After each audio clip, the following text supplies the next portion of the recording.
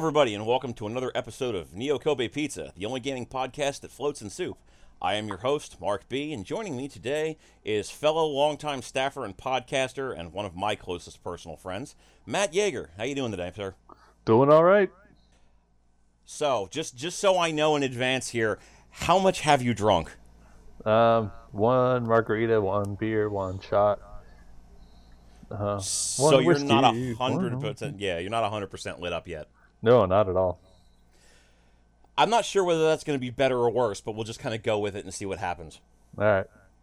So now, for the discussion of this week's podcast, you were just kind of rapid firing a bunch of ideas, and the one that I latched onto that I thought was probably going to be the most interesting to start with was you had kind of mentioned the idea of talking about game design versus narrative design being in conflict as a concept. Like, clarify that for us a little bit, and let me know where you're coming from with that. Sure. Some of it comes from some video games I've been playing recently, where it's really kind of stood out for me that there are things that come up in the game where I'm like, that's super inconsistent with the world that this is based in, and kind of breaks the whole concept of what I'm doing. Like I'm hugely right now into The Witcher 3, which I love, and in there is a card game called Gwent, which I also enjoy the shit out of. But at the same time, a lot of that, Gwent is kind of integral to different things in the game, and actually is part of various missions and stuff like that. I suppose you don't really have to do it, but at the same time, it makes no goddamn sense for the world that it's in.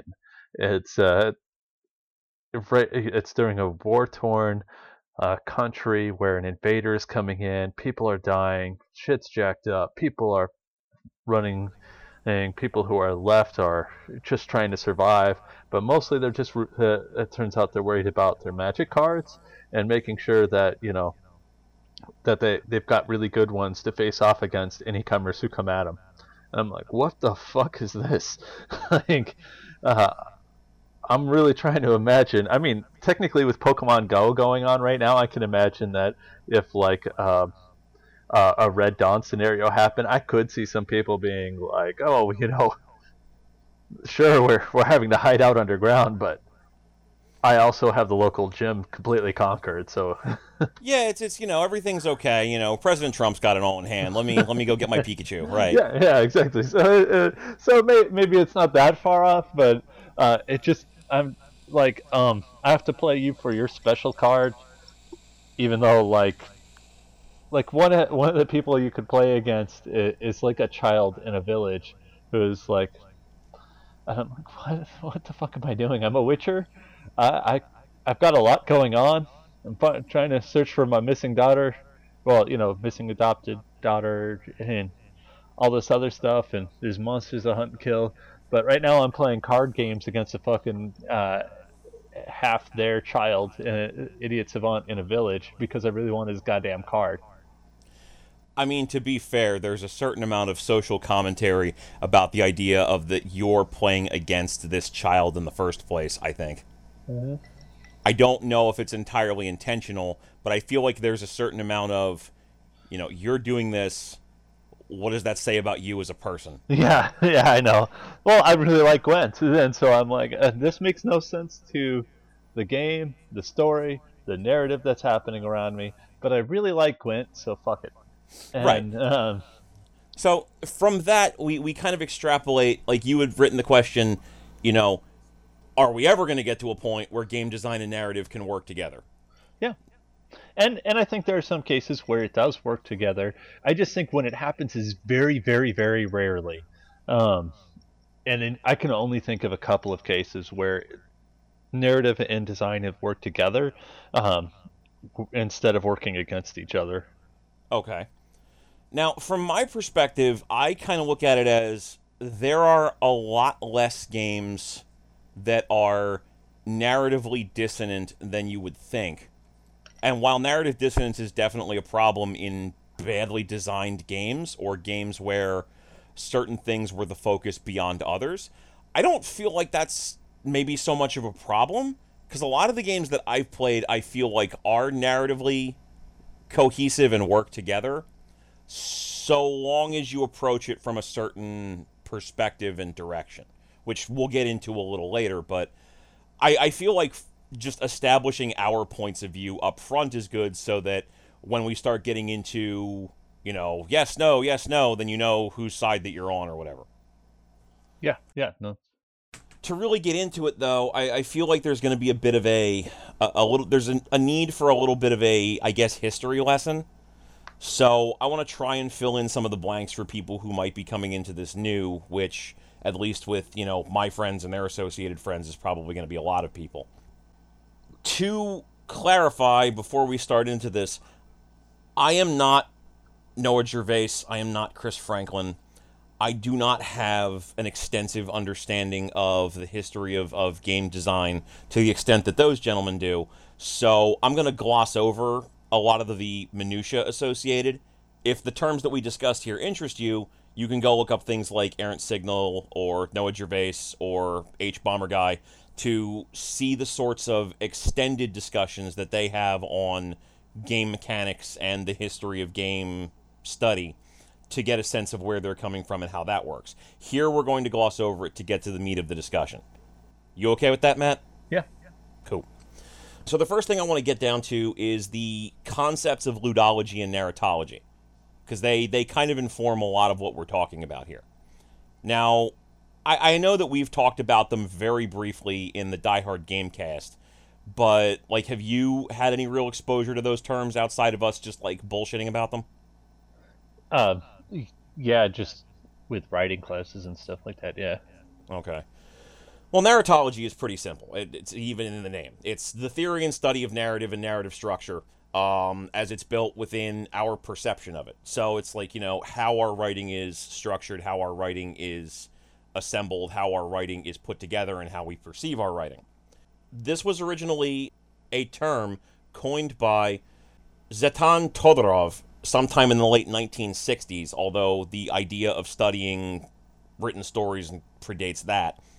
And I wouldn't say it's the most successful field of study, but it definitely has a lot of people out there who discuss it in various capacities, even in the more general sense with something like Stephen King's On Writing. Ludology is a lot newer of a realm of study. It's literally the study of games, our methods of play, and what cultural and structural elements are involved in play. The term was originally coined by Gonzalo Frasca sometime in the late 90s, I believe in 1999.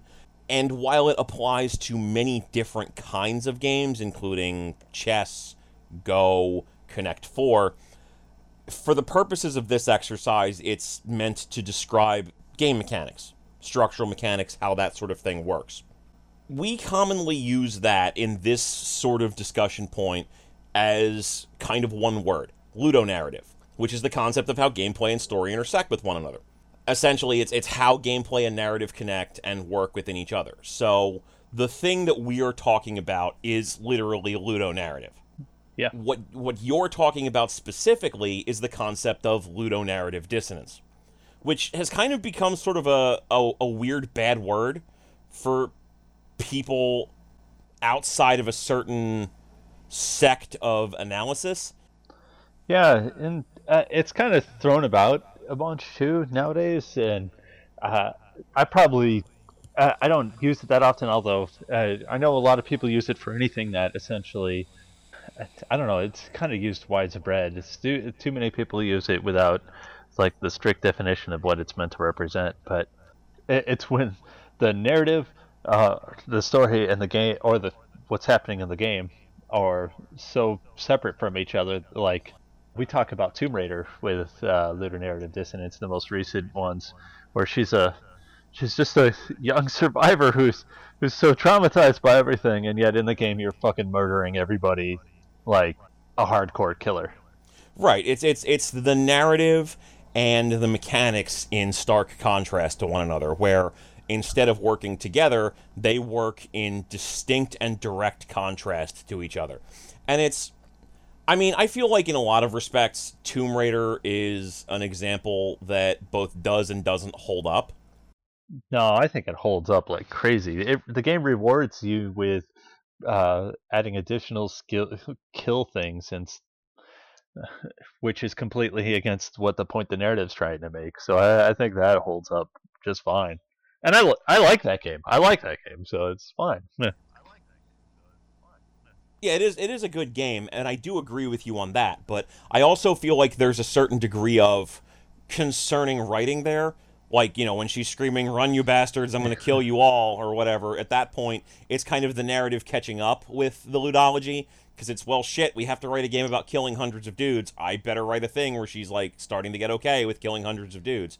But yeah, for a while, like, especially in the early hours of the game, the ludology and the narratology are dramatically butting heads with one another because they just don't have a core understanding of how a person would deal with the idea of being murdered or whatever. Like, dealing with the idea of, like, murdering other people, killing other people, after dealing with all of the nonsense that she had to deal with to get to that point, like, almost being raped, everything. It wants to try and come across, like, one part superhero origin story and one part, like, becoming stronger, but it just comes across as fucked up trauma victim, and not especially well. Yeah, and so some of that is in there, and I think one thing that's important to stress too with some of this is even if we're talking about various games or anything, most of the games I might call out or anything are still games that I love and enjoy. I have some issues, so none of this is me trying to shit talk any of these games. No, not at all. Like, I mean, there are plenty of examples that we can highlight here. BioShock is a perfectly clear example, and that actually was the example that originally coined the term when Clint Hocking of LucasArts, well, formerly of LucasArts at that point, mentioned it in 2007 when discussing the game. And his argument holds a certain amount of water. I mean, thematically, the game kind of wants to talk about the idea that selfish attempts to better oneself, to get power, forsaking all else, are fundamentally a bad thing, and how being selfless and avoiding, like, the negative effects of drug abuse and things like that are an ideal scenario. But it also features a main character who's constantly in pursuit of power by abusing the same drugs that the people that he's killing are abusing. Yep.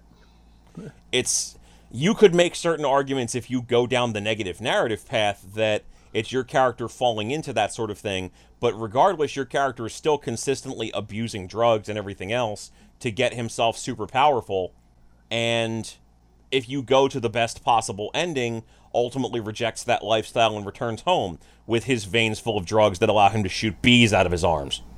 And plus, frankly, like, the narrative in that game is fucking awful. So, yeah, I'm not. Yeah, it's like that's a discussion for another day, I think. But I'm not particularly a fan of the narrative of that game in a lot of respects either.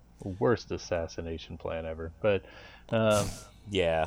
But another key point here is, Uncharted. Uncharted comes up in this discussion a lot. Yeah. That too.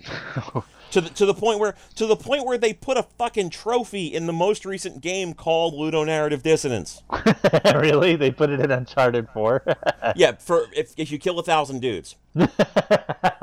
And the creative director Neil Druckmann stated that they did that because they don't buy into the idea that their game is ludonarratively dissonant. Oh, come on. If they had at least if they were like, yeah, it is, so I'd have respected them more for that. So it's clearly a difficult concept to pin down, because, I mean, to be fair, you get to a point where, honestly, I just feel like the people who develop Uncharted collectively just hate any kind of criticism at all, to the point where they're willing to publicly come out and say, well, fuck ludonarrative dissonance and don't ever read NeoGAF, which is just okay. No. Whatever. That's kind of weird, because if they made that an achievement and they were like, yeah, it is, so what? I would have respected them, but them being like, it isn't. We're putting it in there because we're sarcastic. I'm like, you're kind of being little bitches about it now. Like, I mean, to be fair, Hideo Kojima got to say that his woman that he made in Metal Gear Solid 5, Quiet, was sexy because she breathes through her skin, and that we would feel so embarrassed about it, instead of just saying, I like titties. Yeah. Because you know what? I would have respected him a lot more if he had just said that he liked titties. Yeah, that's a good Because you point know too. what? Like, sometimes that's okay. Yeah. Sometimes it's okay to just say that you like titties. And sometimes it's okay to just say, we don't give a shit that our game is ludonarratively dissonant. We like our characters, but we also like having you shoot dudes. Yep. Like, I don't feel like this is an unapproachable concept. I don't feel like this is an unreasonable thing to have happen where the mechanics and gameplay work together.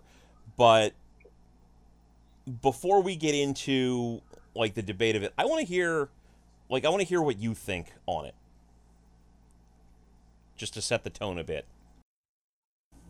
Well, I think one of the things that are a problem with games as an art form, which I absolutely do think they're an art form, but I think out of any art form, it's the one with the biggest problem with narrative, with having a message that works with the design of the game itself. For example, a lot of people have heard a picture is worth 1,000 words, and I don't think anybody would argue that a painting or a picture can express uh, a story through the what it's showing. Obviously, books are there too, and poetry, music, anything. No, nobody says as well. Well, the music really comes first, and so the narrative is afterwards, right? And some people might question music lyrics or anything, but nobody questions the fact that you can tell a story through a song. Whereas video games, we do have the issue where we have still, to this day, with all the technology we have, with telling a story well and consistently through games, because the narrative fights the game design often. It often feels like the two things are developed in separate rooms instead of together. Um, Except for with some indie games, and so often it feels like the two things are not together, and they're sometimes working against each other, um, and to the point where it's just goofy. Like Fallout 4 has you looking for your child, but you can spend most of the game not looking for your child. And it's like, who decided that that was a great mechanic to put in a game like Fallout, where you fucking know you're gonna ignore the main plot, right? Like I I've played a lot of Skyrim. I have no goddamn clue what the plot of Skyrim is still. Like the main story quest, I think I did half that shit. I still don't know. Um, and not to say that it has to be, but why do they continuously create these problems? So many games follow the Ubisoft method of now where you have to go and climb up something to unlock other portions of the map and everything, and none of that shit really makes sense within the structure of the story being told. It's all just it's all game design literally being shoved down your throat. Um, you have to get this many amount of collectibles. You have to do this. You have to do that. All of that continuously reminds you that you're not following a narrative. You're playing a game, and the narrative is secondary. And I mean, you can go all the way back in time, back into like the original Resident Evil and stuff like that, where um, like you have to get a certain amount of key cards, or you got to get a certain tree card, or blah blah blah. And it's like, okay, whose fucking house is really set up like this? This doesn't make a goddamn lick of sense.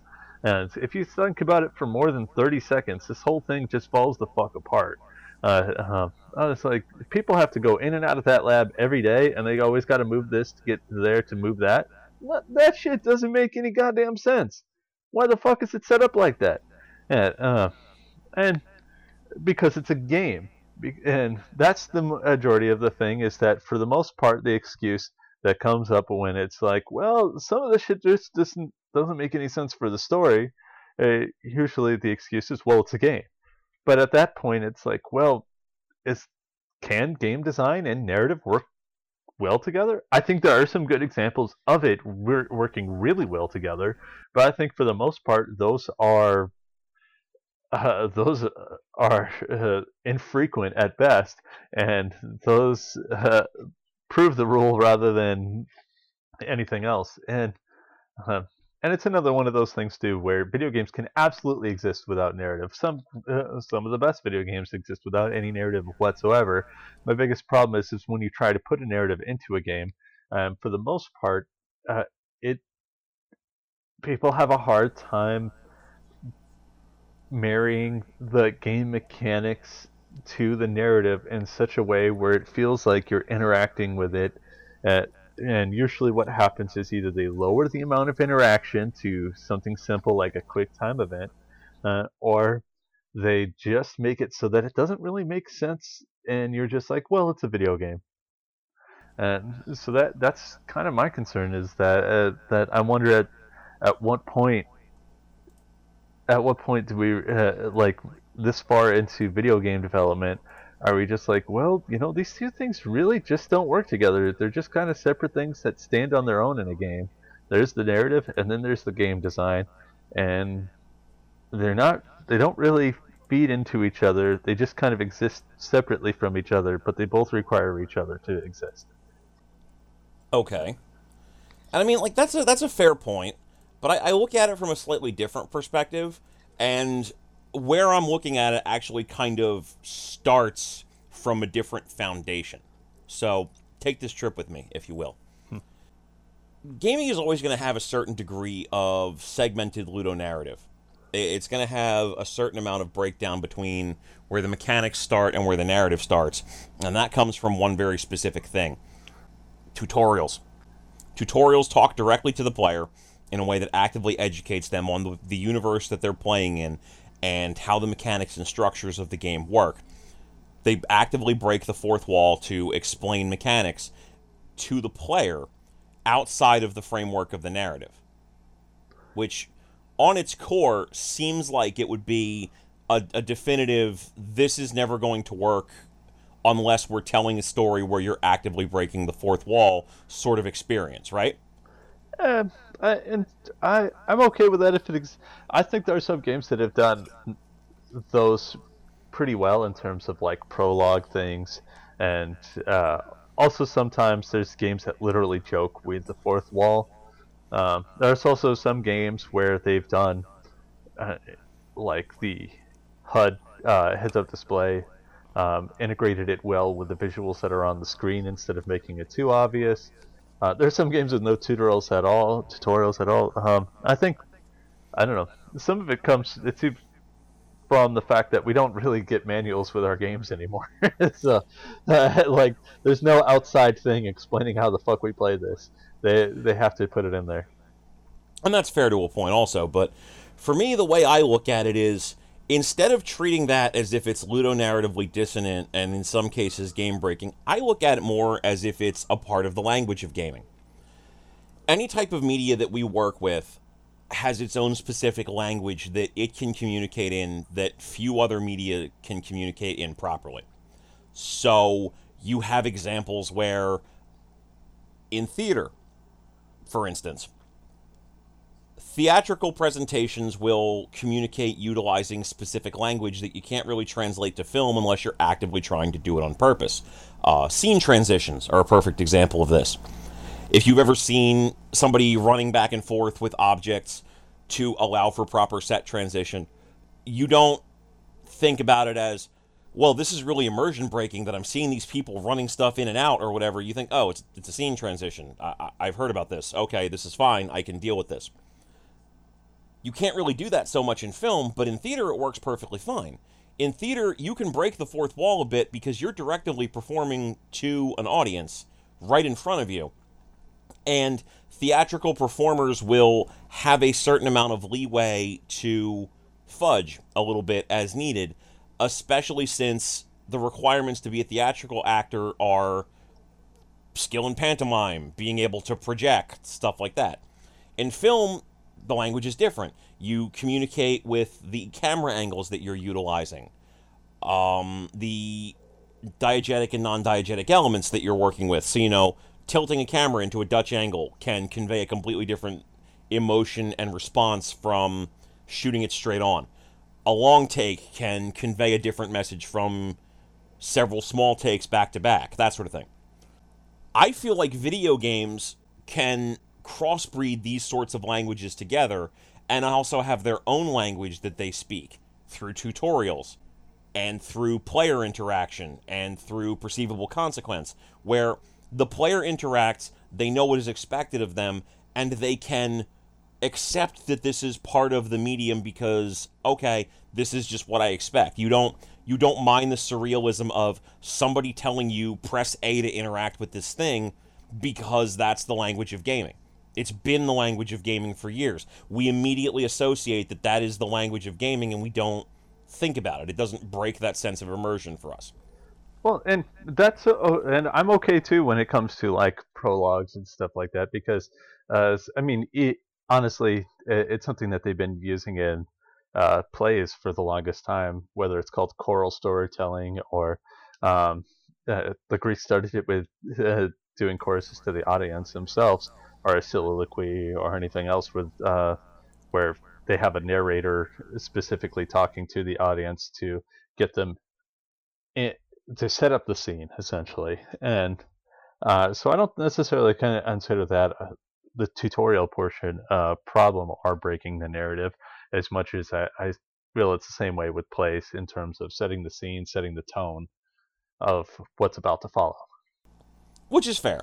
And it's again, it's I'm not specifically picking on tutorials in this case, but I'm just saying a lot of the sorts of language that could potentially be considered as breaking down of the Ludo narrative in some respects can also be considered part of video gaming's own language. Like video games have their own way that they speak to one another and to players of them. They have their own way that they exist within their defined universe that works for gaming in a way that does not work for other mediums. And I'm perfectly fine with that. Whether or not it's some of the stuff like even the flat out visual representation, we all know a red barrel is going to explode. Things like that. I'm perfectly fine with like even the option to earn tutorials on and stuff like that, so that you constantly have like, oh, when you walk up to this, you have to hit the A button or B button. I don't even necessarily feel that breaks immersion. To me, it's more of a mechanical thing when the game has to tell you something, or when something is set up mechanically, like I said about the keys, where it doesn't make sense. That fucking house in Resident Evil, for example, nobody could live there ever.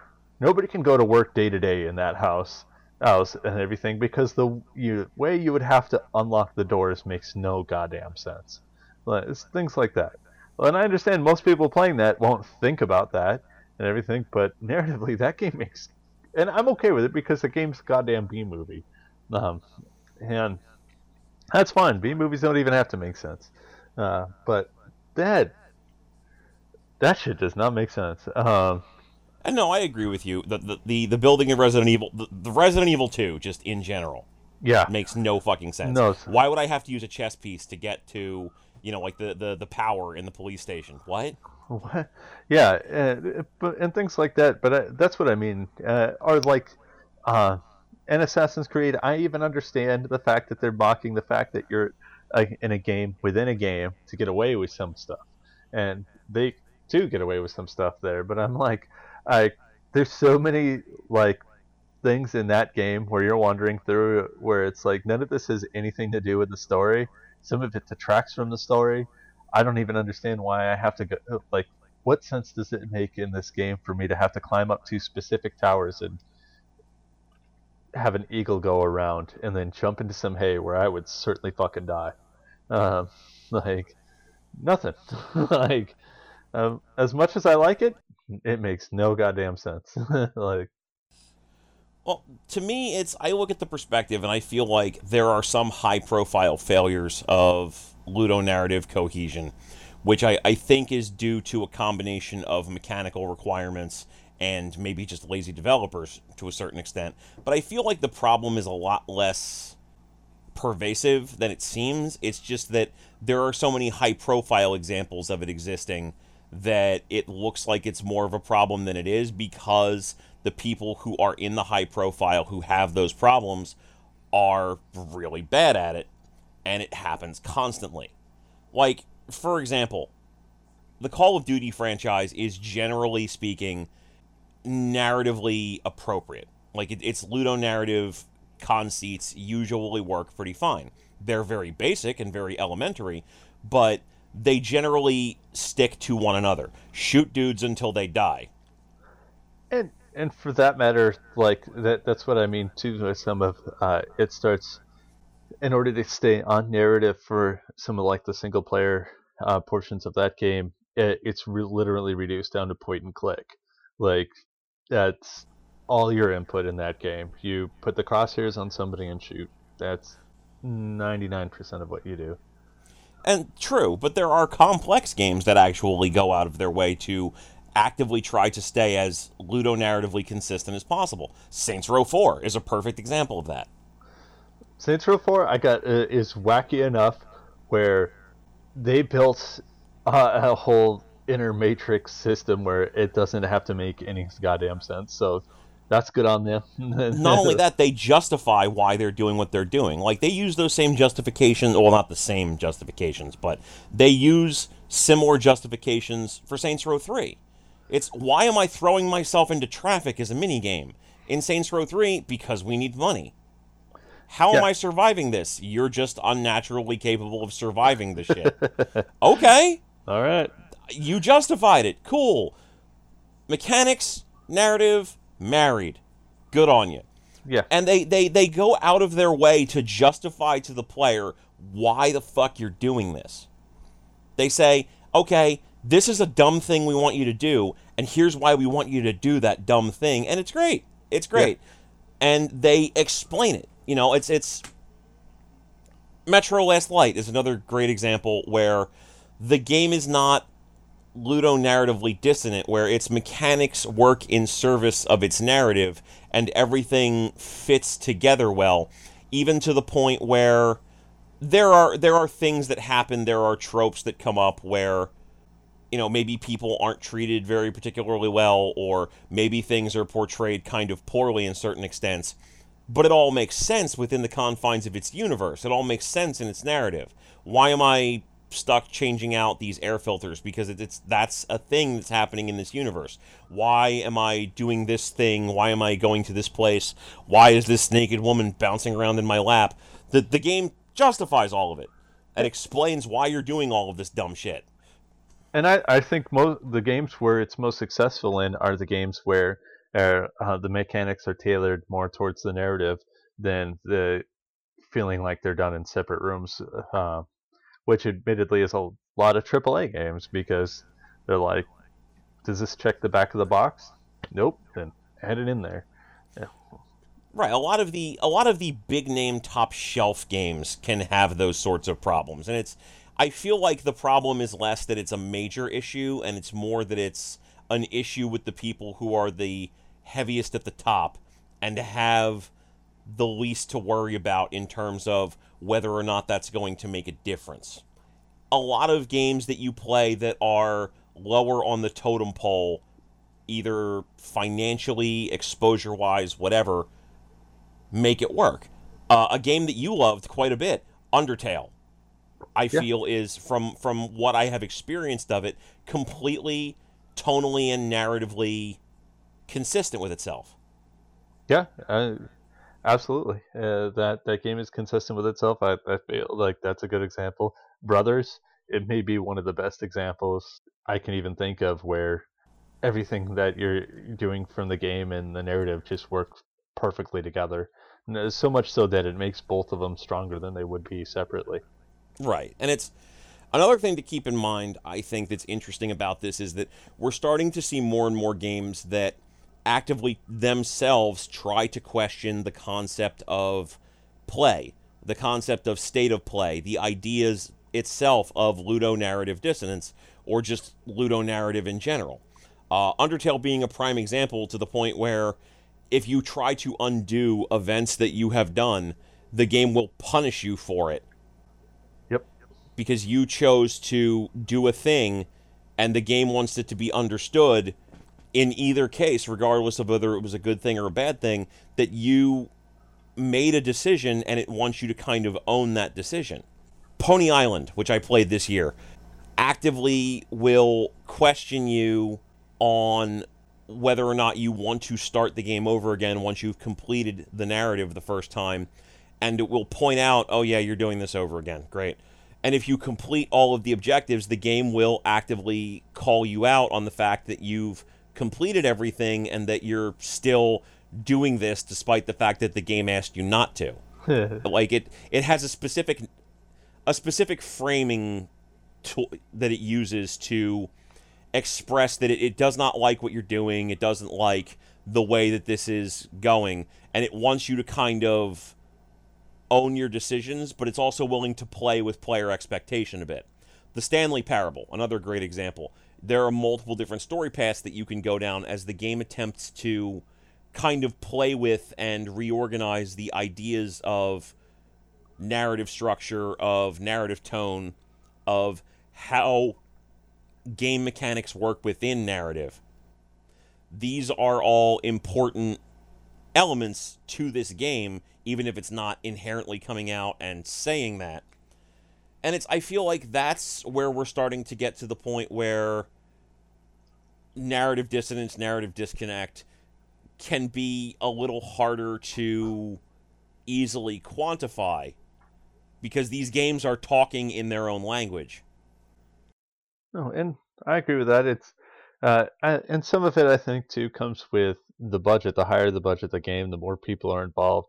I think when more people are involved, then it becomes a question of what they're putting in the game. And like I said, it too many. I've said this lots of times. But it feels too many times where it feels like the people making the story and the people making the game are in separate rooms, and then they got to figure out how to like staple the two together later.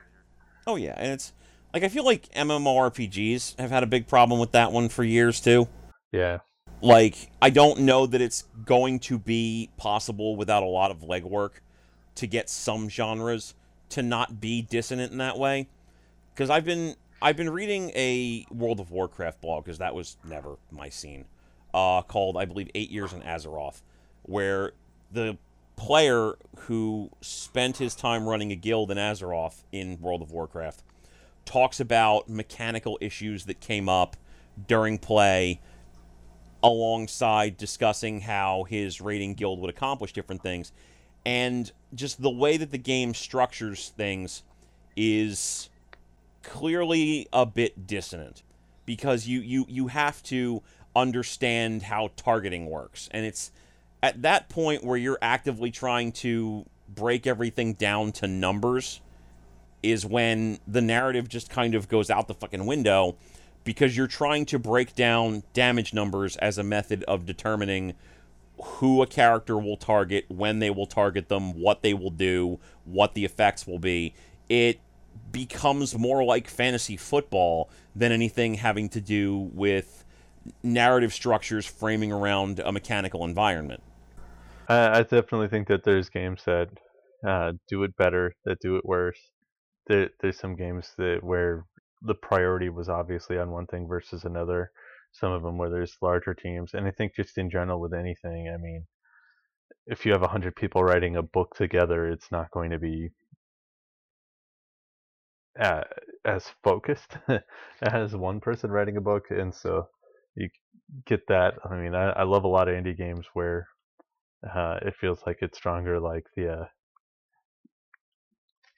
I can think of lots of little indie games where in Charlie Murder, I love the how well they've tied what's happening in the game to the plot, because they barely ever say what the plot is, and it kind of shows it while you're playing, and you're like, oh damn. Huh.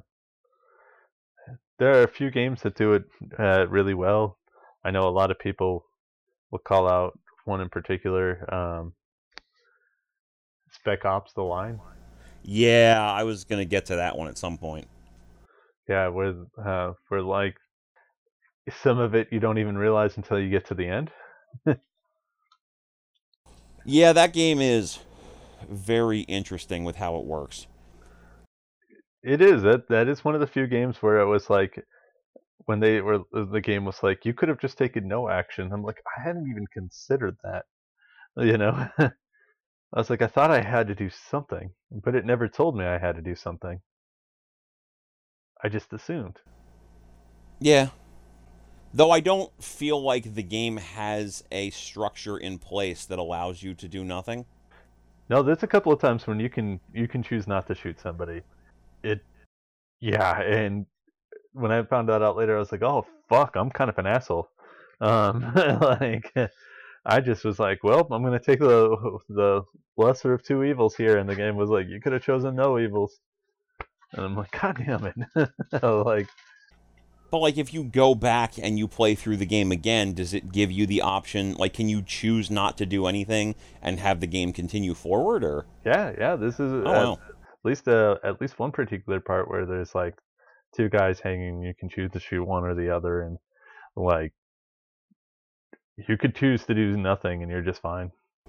Which is interesting because Far Cry 4 kind of did a similar thing where if you actually did what was instructed to you in the beginning of the game, you accomplish everything without doing all of the messy stuff that comes afterward. Yep, and it's actually probably the best ending of that game, honestly. Like the game even later is like, why'd you do that? Why didn't you just do that in the first place? You should have just done it. And it's interesting because Far Cry 4 narratively in a lot of respects comes across as being the weaker of the two games in comparison to Far Cry 3. Yeah, But I feel like Far Cry 3 is in a lot of respects the more narratively dissonant game. yeah. Because well, and some of that seems intentional. Like the game keeps on telling you you're a monster for doing more violence, but then rewards you for doing more violence. But at the same time, you have to do it for survival for your friends. I don't know. I kind of feel like they they could have made that point better in that game. Yeah, like I do love the point that they're making, but they make it fairly apparent that there is no way out to get out of the circle of violence that you're in. It's the fact that he enjoys it for a while is concerning, but you're consistently in that circle of violence whether you want to be or not. Yeah, and it's like here's some experience points for killing dudes, just like Tomb Raider, where it's like you get experience for killing people, and then it's like, where do I get my experience for just surviving? Like for not murdering people. Like I know there's no real morality systems in those two games, but at some point it's like, was there not another option? It just feels weird to get like, here's some points to get levels, to get better ways of killing people. Oh, you're a bad person for killing people. You know? Yeah, and like they never really explain how etching a tattoo into your arm magically gives you the ability to get better at killing people within that world. Yeah. Like it's a very strange way of attempting to express the concept of personal growth and improvement. Yeah, it was a very weird way. So in some ways, like I said, I think I said this before when I played Far Cry 4. It's either one of the smartest games I've played, or it's the dumbest one of the two, because the plot fucking sucks, but the game also gives you an out right away, and it is like you can keep playing, but you probably shouldn't. Like, Yeah, it's I kind of feel like as games progress forward, at least some developers are trying, even within like the AAA universe, they're trying to get to that point where things are consistent. But I think the biggest offender at this point really is mini games. yeah, mini games within a game, and that's kind of where I'm going with some of this too, is how often mini games within a game just kind of, which is weird because you and I both love the Yakuza series, which has I so feel like many. the Yakuza series actually does the best narrative, the best Ludo narrative job of making its mini games make sense. It's true because you don't have to Actually, do any of that shit. Like no. they're And like they're there. if you do, it's for like one mission, and then they just stop making you deal with that shit. Yeah. You know, do you have to go to the batting cage in Yakuza 1? Not really. Nope. Do you have to go golfing in Yakuza 3? Like once, sure. Yeah. I think you have to do fishing for a subquest, but I don't think you actually have to do fishing for any. I think most of the time it's subquest that doesn't actually. I think 90% of the time it has nothing to do with the main game. You can avoid it altogether if you do subquests. Right, and it's you don't have to go play baseball, you don't have to go play golf, you don't have to hang out with this person or that person, you don't have to take these girls out on dates. You don't have to do any of that if you don't want to. You can just not do it, and the game is totally okay with you never bothering to interact with these mechanics. Yeah, you don't have to go to the casino ever. Like, yeah. And I feel like Grand Theft Auto kind of tries to do that same sort of thing, and in a lot of respects, it just can't quite handle it. Yeah. Like, Grand Theft Auto 4 is a perfect example of somebody putting in mini games who really, really, really want you to fucking play these mini games. Because your friends keep fucking calling you. Yeah, everybody calls you up like, hey, let's go to the strip bar and look at tits. Let's go play darts. Let's go do this. And you actively have to make the choice to blow that person off. You have to actively make the choice to ignore that person. In a game like Yakuza, choosing to play is a choice. In Grand Theft Auto 4, not choosing to play is the choice. Yeah. Well, you can turn your phone off. I didn't even learn that for a while, though. I was like, God damn, these motherfuckers keep calling me. But and sometimes too how they're structured, like at the very least, like if you choose to do it in Yakuza, you can get some badass new weapons or occasionally new abilities, or they have separate goddamn leaderboards and stuff like that. But some of them are separate, some of them just give you rewards which help otherwise, but like they give sometimes it gives you crafting items and things like that, right? um, but there's so many too where it's just like, okay, these are mini games that like exist, but you don't have to play them. And if you don't play them, even if you do play them, you're not really going to get any kind of substantial reward. Like I thought Saints Row 2 did a really good job compared to the Grand Theft Auto series, where once you completed the mini games levels, it gave you a reward that impacted the game, and so it made you want to do them. Right, I feel like Saints Row again is one of those sorts of games that does the best job you possibly can of trying to actively force the player into participating into your mini games and your sub mechanics through allowing you to take over zones and giving you rewards for doing it. But I kind of feel like that's a major disconnect now that we're getting into it between Eastern and Western developers. Western developers put these mini games in, and they go out of their way to encourage you to play them, to push you into playing them, to get you into the idea of playing these games. Whereas Eastern developers don't give a shit if you play any of this stuff. They don't give a shit if you participate in their mechanics. It doesn't matter to them. They put that stuff in there, and if you're interested in it, cool, have fun, but they don't care.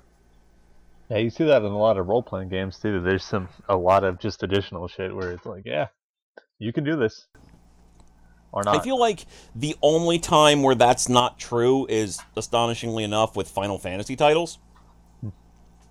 Because, like, Final Fantasy X kind of bullied you into doing I can't even remember the name of it now, like the fucking underwater volleyball shit. Blitzball. You had to fucking play Blitzball twice, I believe. Fuck Yeah, Blitzball. God and they damn. kept kind of pushing you into playing that. And I think Final Fantasy VIII, to a certain extent, kind of pushed you into playing its little weird card game a certain amount. And then Final Fantasy VII pushed you into playing mini games in the Golden Saucer. It's a very Western mentality to developing Eastern RPGs, which in some respects might actually explain part of why the franchise does as well as it does here. But it's just interesting to me that, like, outside of that, a lot of these franchises just put in this extra content and don't care if you ever see it. You know, the Tales series will put in all kinds of extra content and just does not give a shit if you interact with that content in any way, shape, or form. Digimon, that I just played, puts in a whole lot of extra content and mechanics and missions and just elements that you do not ever have to touch if you don't want to. And that's fine. You can still complete the game and the game doesn't make you do any of it. And I'm okay with some of that, with that stuff existing outside the narrative, so that it doesn't feel like you're suddenly going, taking, and essentially non sequiturs through something when you're like, aren't I supposed to be saving the world or some shit? Why do I have to go play pool now? You know, like, Right, and it's I feel like because somebody made it, somebody yeah, designed and it. Like, fuck it, you got to do it. I feel like the games that are most successful at this are the BioWare and the Bethesda RPGs. Yeah, They don't push you into doing any of the side content. They also don't push you into doing the main content. So you can just do whatever you want whenever you want to do it, and you'll just do whatever as you deem it appropriate. So you'll play and you'll go and do maybe a bunch of the side missions because they're neat and they're interesting and maybe they'll get you something cool, but you aren't specifically forced into doing one or the other. there are some times too, though, with those Bethesda games, like for example with Skyrim, where all of a sudden, like you go back to doing the main quest and you're outfitted with the armor of something or other, with the mace of nightmares and shit like that. No, and people are like, "Oh, hey, you're just a normal guy. It's nice to see you." And it's like, motherfucker, like, when I pee, demons come out of the ground. Like, it's really weird. I've been playing, like, I'm super powerful right now. You're acting like I should get out of your tent when really I can just destroy this entire place with a couple of shouts. Like, and I look scary as a motherfucker. I look like I'm wearing my Batman thief's armor. Why you? Why is everybody just completely ignoring that? Yeah, and I feel like at first a lot of people celebrated the fact that you didn't have to go the most direct route in order to accomplish certain things within the narratives of these kinds of games, but we've kind of come to the point now where it's I feel like Bethesda, for whatever problems you might have with their approach to narrative, does a better job of making your character the center of the universe and the most important person around, so that their interactions are immediately considered to be important and necessary and worth having, such that these characters are treated like royalty, essentially, whenever they go somewhere. You know, if I wanted to pull out like something where game design really fucked with the narrative, Last of Us. People love The Last of Us. They couldn't figure out a way to make it so that the AI character who's with you couldn't fuck around without being seen, and so the enemies just ignore her during stealth sections, Unless you're playing as her. unless you're playing as her. Yeah, that to me is where I'm like, oh, okay, I know people overlooked it, but I'm like, what the fuck? When did this bitch become invisible? Like, that kind of fucks the game up for me. Yeah, I can definitely understand that there are definitely points where sooner or later the narrative kind of falls apart just because the game has to make certain concessions, or the developers feel like they have to make certain concessions in order to make the game work around its narrative. And I wonder if it's because the projects get too big because there's so many people, or because there's so much money invested that the best possible answer is the one that gets the thing out faster. Yeah, I mean I've seen that too. Just working and stuff is like sometimes you just go with what you know is going to work. Like, it's not the best solution, but you got to make it happen, right? And but it's still weird to me that like the game that's praised for like some of the best storytelling, being a great game, and won a lot of end of the year awards and everything from just 3 years ago, is also like a horrible example of game design and narrative really just not working hand in hand with each other. They're just like, you know what, we can't make this work, so fuck it. And people are like, it's just a game, it's okay. And I'm like, that seems really lazy. Like to be like, it's to use that excuse Right, nowadays. it's I'm willing to accept that gaming has its own language and its own narrative structures, but I don't feel like the answer of "it's just a game" is a sufficient answer. And it's interesting to me that we keep coming up with these games that were developed by Naughty Dog, where regardless of money or anything, we keep coming back to the fact of they just don't give a shit. Yeah, and frankly, like I love Jak and Daxter. Jak and Daxter is like my favorite series like ever. So I'm not going to even touch those. But and I mean, you can think of some other ones. I can definitely think of some other ones where they do stuff like that. I was talking to Karen about this a little too, and I was thinking, man, what are some games that also had really great examples of the times when it worked really well? And I can actually think back to some older examples too. Like I think the original Clock Tower games on the PlayStation did a really good job of marrying the two things. Like, not that the narratives were fucking good, like no, but all the everything you did in that game was tied to either discovering something, investigating and looking for something in the narrative, or trying to just hide.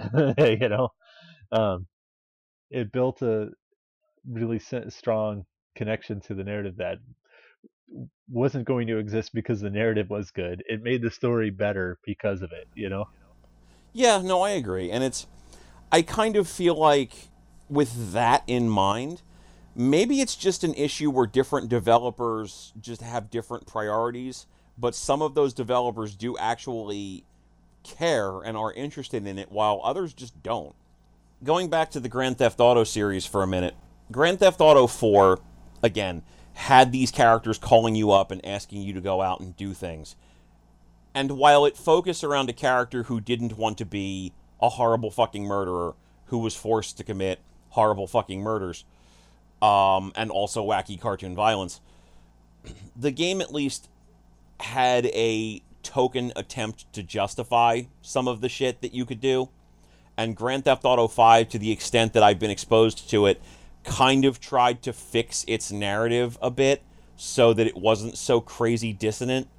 Because again, trying to tell a story about a guy who doesn't want to be a wacky cartoon murderer, who can potentially be a wacky cartoon murderer, is much more disconnecting than Trevor. Yeah. Well, Trevor's really the only exception to that rule, really. There's still, like, Michael a little bit is like, hey, I'm bored with my. Michael's more like he used to live the violent life, and now he's getting pulled back into it, but he kind of wants to be pulled back into it because he's fucking bored, right? And so they do a better job than, and in fact, that used to be a problem. My biggest problem with some of the older games is that every single GTA character was somebody's bitch, and they didn't want to be, and I'm just like, why? None of you guys need to be. I mean, you just killed like 20 people in a row. You can just go back and be like, listen, I just murdered 20 people. If you want me to go do this for you, fuck you. You're talking to the biggest badass in this city. I will straight up murder you. And you know what I mean? Like, every single GTA character for the longest time has been like, okay, I'll do the chores you gave me. you know? I feel like at least in Vice City and in Grand Theft Auto 5, it makes sense. Yeah, and in those two, it does make sense. Actually, GTA 3 makes a bit of sense because mostly you're trying to do those chores to get like more information to get closer to the person who betrayed you in True. 3. And uh, Vice City, it makes sense for a while because it's kind of the same thing. You're trying to get back at the person who betrayed you. And GTA and San Andreas, some of that shit just went like, it makes sense for like the first half of the game, and then by the time you get to LA, it just all goes out the window for a long time. It's just like, I don't even know what the fuck why we're doing any of this anymore. Like, we're robbing a casino now, I guess. I don't even fucking know how this helps me get back at my homies. But I mean, it seems to me like Rockstar pays attention to that sort of thing and kind of wants their games to work in that way. And I feel like the people who have been developing the last couple of Dead Rising games understand that and want their games to work in that way. Even with the ridiculous ass fucking weapons that they give you to play with, they still want it to make a certain amount of ludo-narratological sense when you're choosing to play. Like, they pay attention to that, and they kind of want their games to make sense in that fashion. In fact, I think Dead Rising is such a good example of that, that you see people who get angry when people talk about stripping out game design things like the timers. Is they're re-releasing Dead Rising for the Xbox One, PS4, etc. They're re-releasing the first 3 games, right? They're remastering and re-releasing.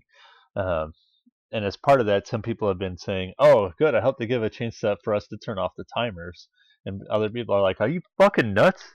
The timers are part of the narrative, and the timers go hand in hand. You can't take one without completely screwing over the other." Yeah, and it's really interesting too, because a lot of the people who are arguing that the timers need to stay in are people who are saying, Ludo narrative is important. Yeah, yeah. They're like saying this.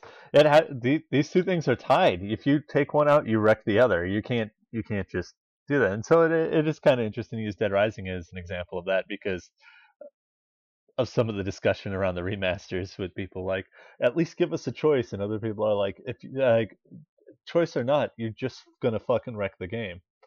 Well, I mean, not only that, like Dead Rising 3 eased up a lot on the way Ludo narrative worked within the confines of the timers and whatnot. They gave you a lot more room to play around, a lot more free, open space to perform the tasks that you would want to perform. And Dead Rising 2, even to a certain extent, gave you a bit of a break, though less so, where you had a certain amount of freedom. Dead Rising 1 was the only game in the series to really buckle down and make those timers fairly precise, to the point where you'd have to probably play through the game 2 or 3 times before you were at a point where you could make that kind of forward progress. And it's interesting to me that in some cases with a game like a Dead Rising, you'll have people who will say, fuck the Ludo narrative, I just want to play this game. And I kind of have to wonder if the reason why you have people like Ubisoft, who just does not seem to give a shit about the Ludo narrative, and developers like Naughty Dog, who will actively say that they are not Ludo narratively dissonant when come the fuck on, is because, the environment supports it. Because there are people who would just prefer that they not give a shit. And for the most part, there are people who are going to make the design decision, and that the game design should come first, no matter what. Other people are like, yeah, narrative comes first. And there's a whole lot with that. You play some things in a game sometimes, and it's like, oh god, okay, this makes no sense to the story that they're trying to tell in one way, shape, or any way, shape, or form. Yeah, and it's also really interesting that you would even bother to respond at all in some cases. Like, again, some developers do, like, Rockstar doesn't need to be Ludo narratively consistent, but they want to be, because regardless of anything else you might think about them, they treat their stuff like it's a quality product, and they actively want to make their product a certain way in order to convey a certain experience and certain emotions within that experience. But there's no reason for Naughty Dog to even respond in the first place. Just fucking ignore that shit. Who cares? Yeah, for real. Like it's if you're somebody like Rockstar who actively wants to correct this and try to be Ludo narratively consistent, cool, do that. Ubisoft doesn't fucking care. They're not going to respond to that shit. Ubisoft is one of the biggest defenders of that shit. Watch Dogs, not that the narrative was good, but they went out of their fucking way in that game to, oh my god. Right, I feel like the only time where they actively tried to stick with the Ludo narrative effectively was in the AR games that they created.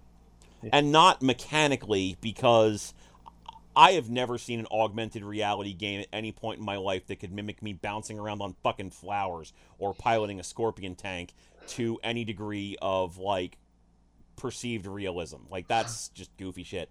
But the part where Aiden Pierce is a big enough fucking dickhead that he'd do something like that in a public park. And he'd be that motherfucker who'd be running up on you to get the fucking Pikachu. I hope in the next Watch Dogs game they let you play those AR games, and then afterwards you get to watch a video of you being an asshole for a while, like just outside of it, you know. I would enjoy that. I would too. I would be like, all right, I'd buy that game.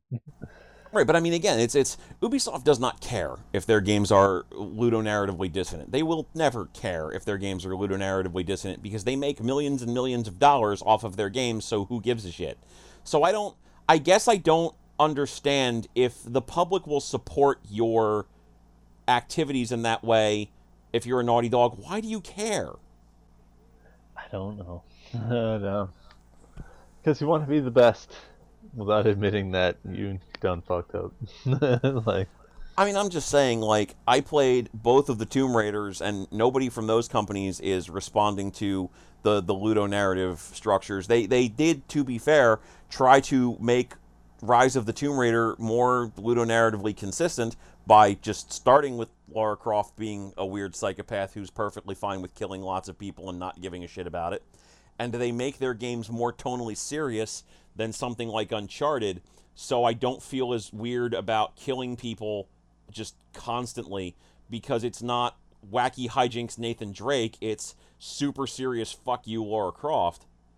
But they didn't seem like they were doing it because they were concerned about that sort of dissonant creation. They just did it.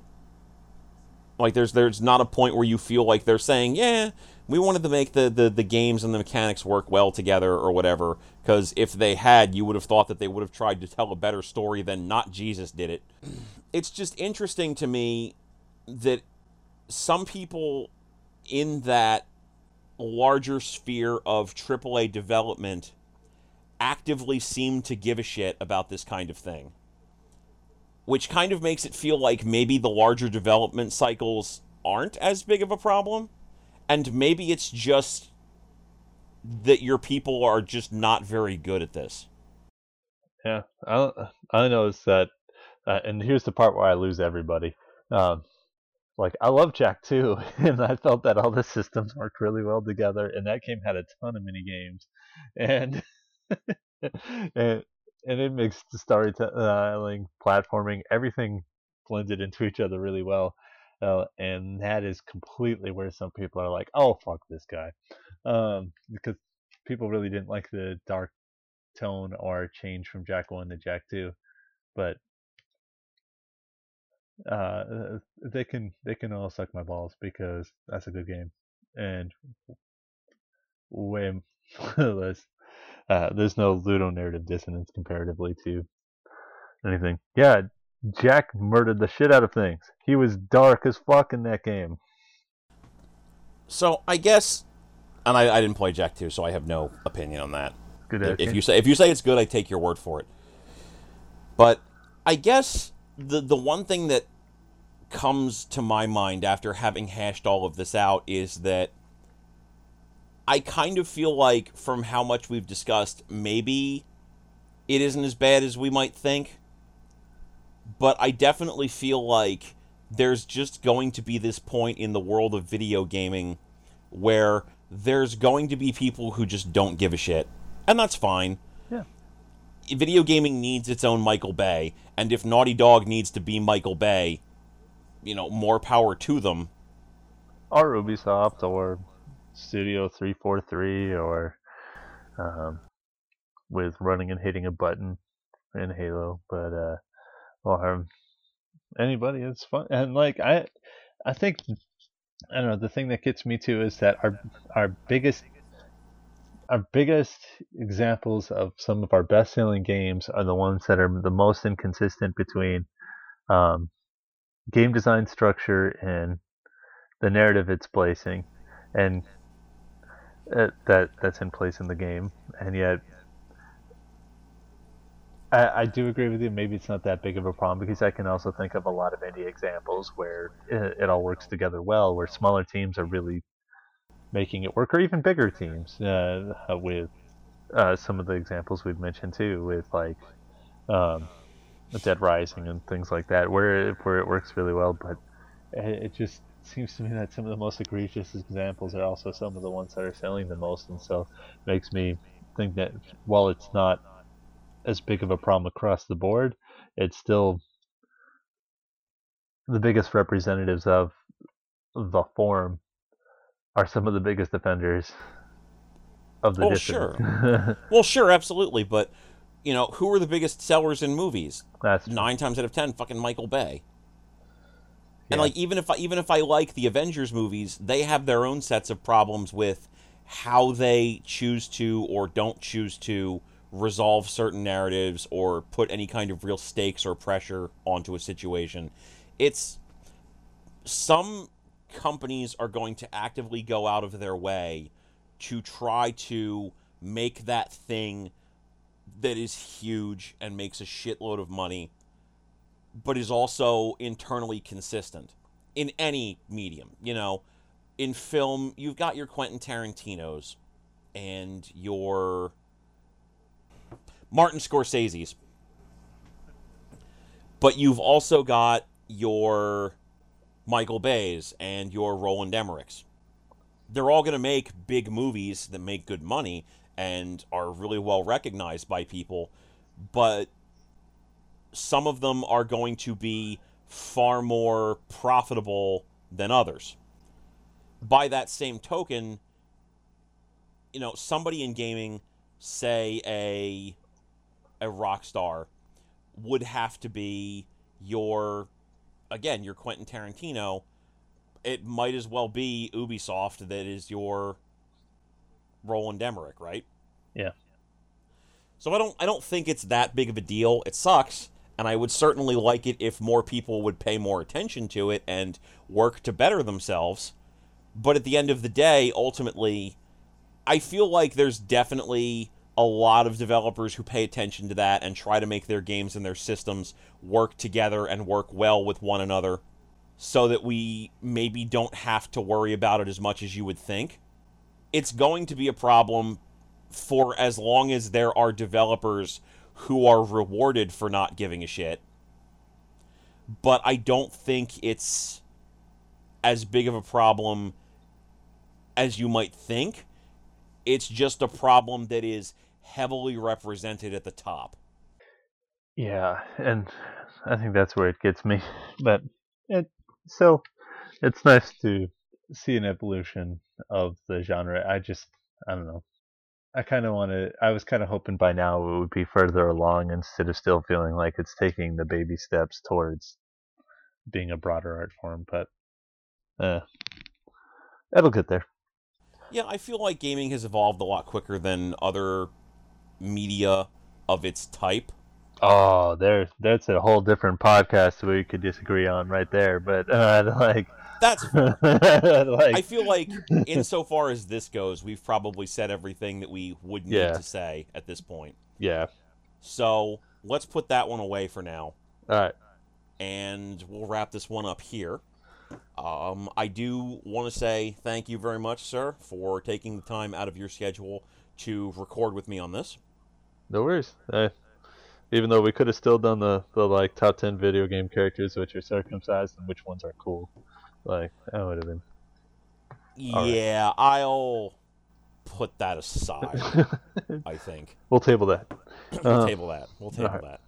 But on that note, I just want to say to all of the listeners out there, thank you very much for giving us a shot, and join us next time when our topic will be games that might get you shot that aren't Pokemon Go.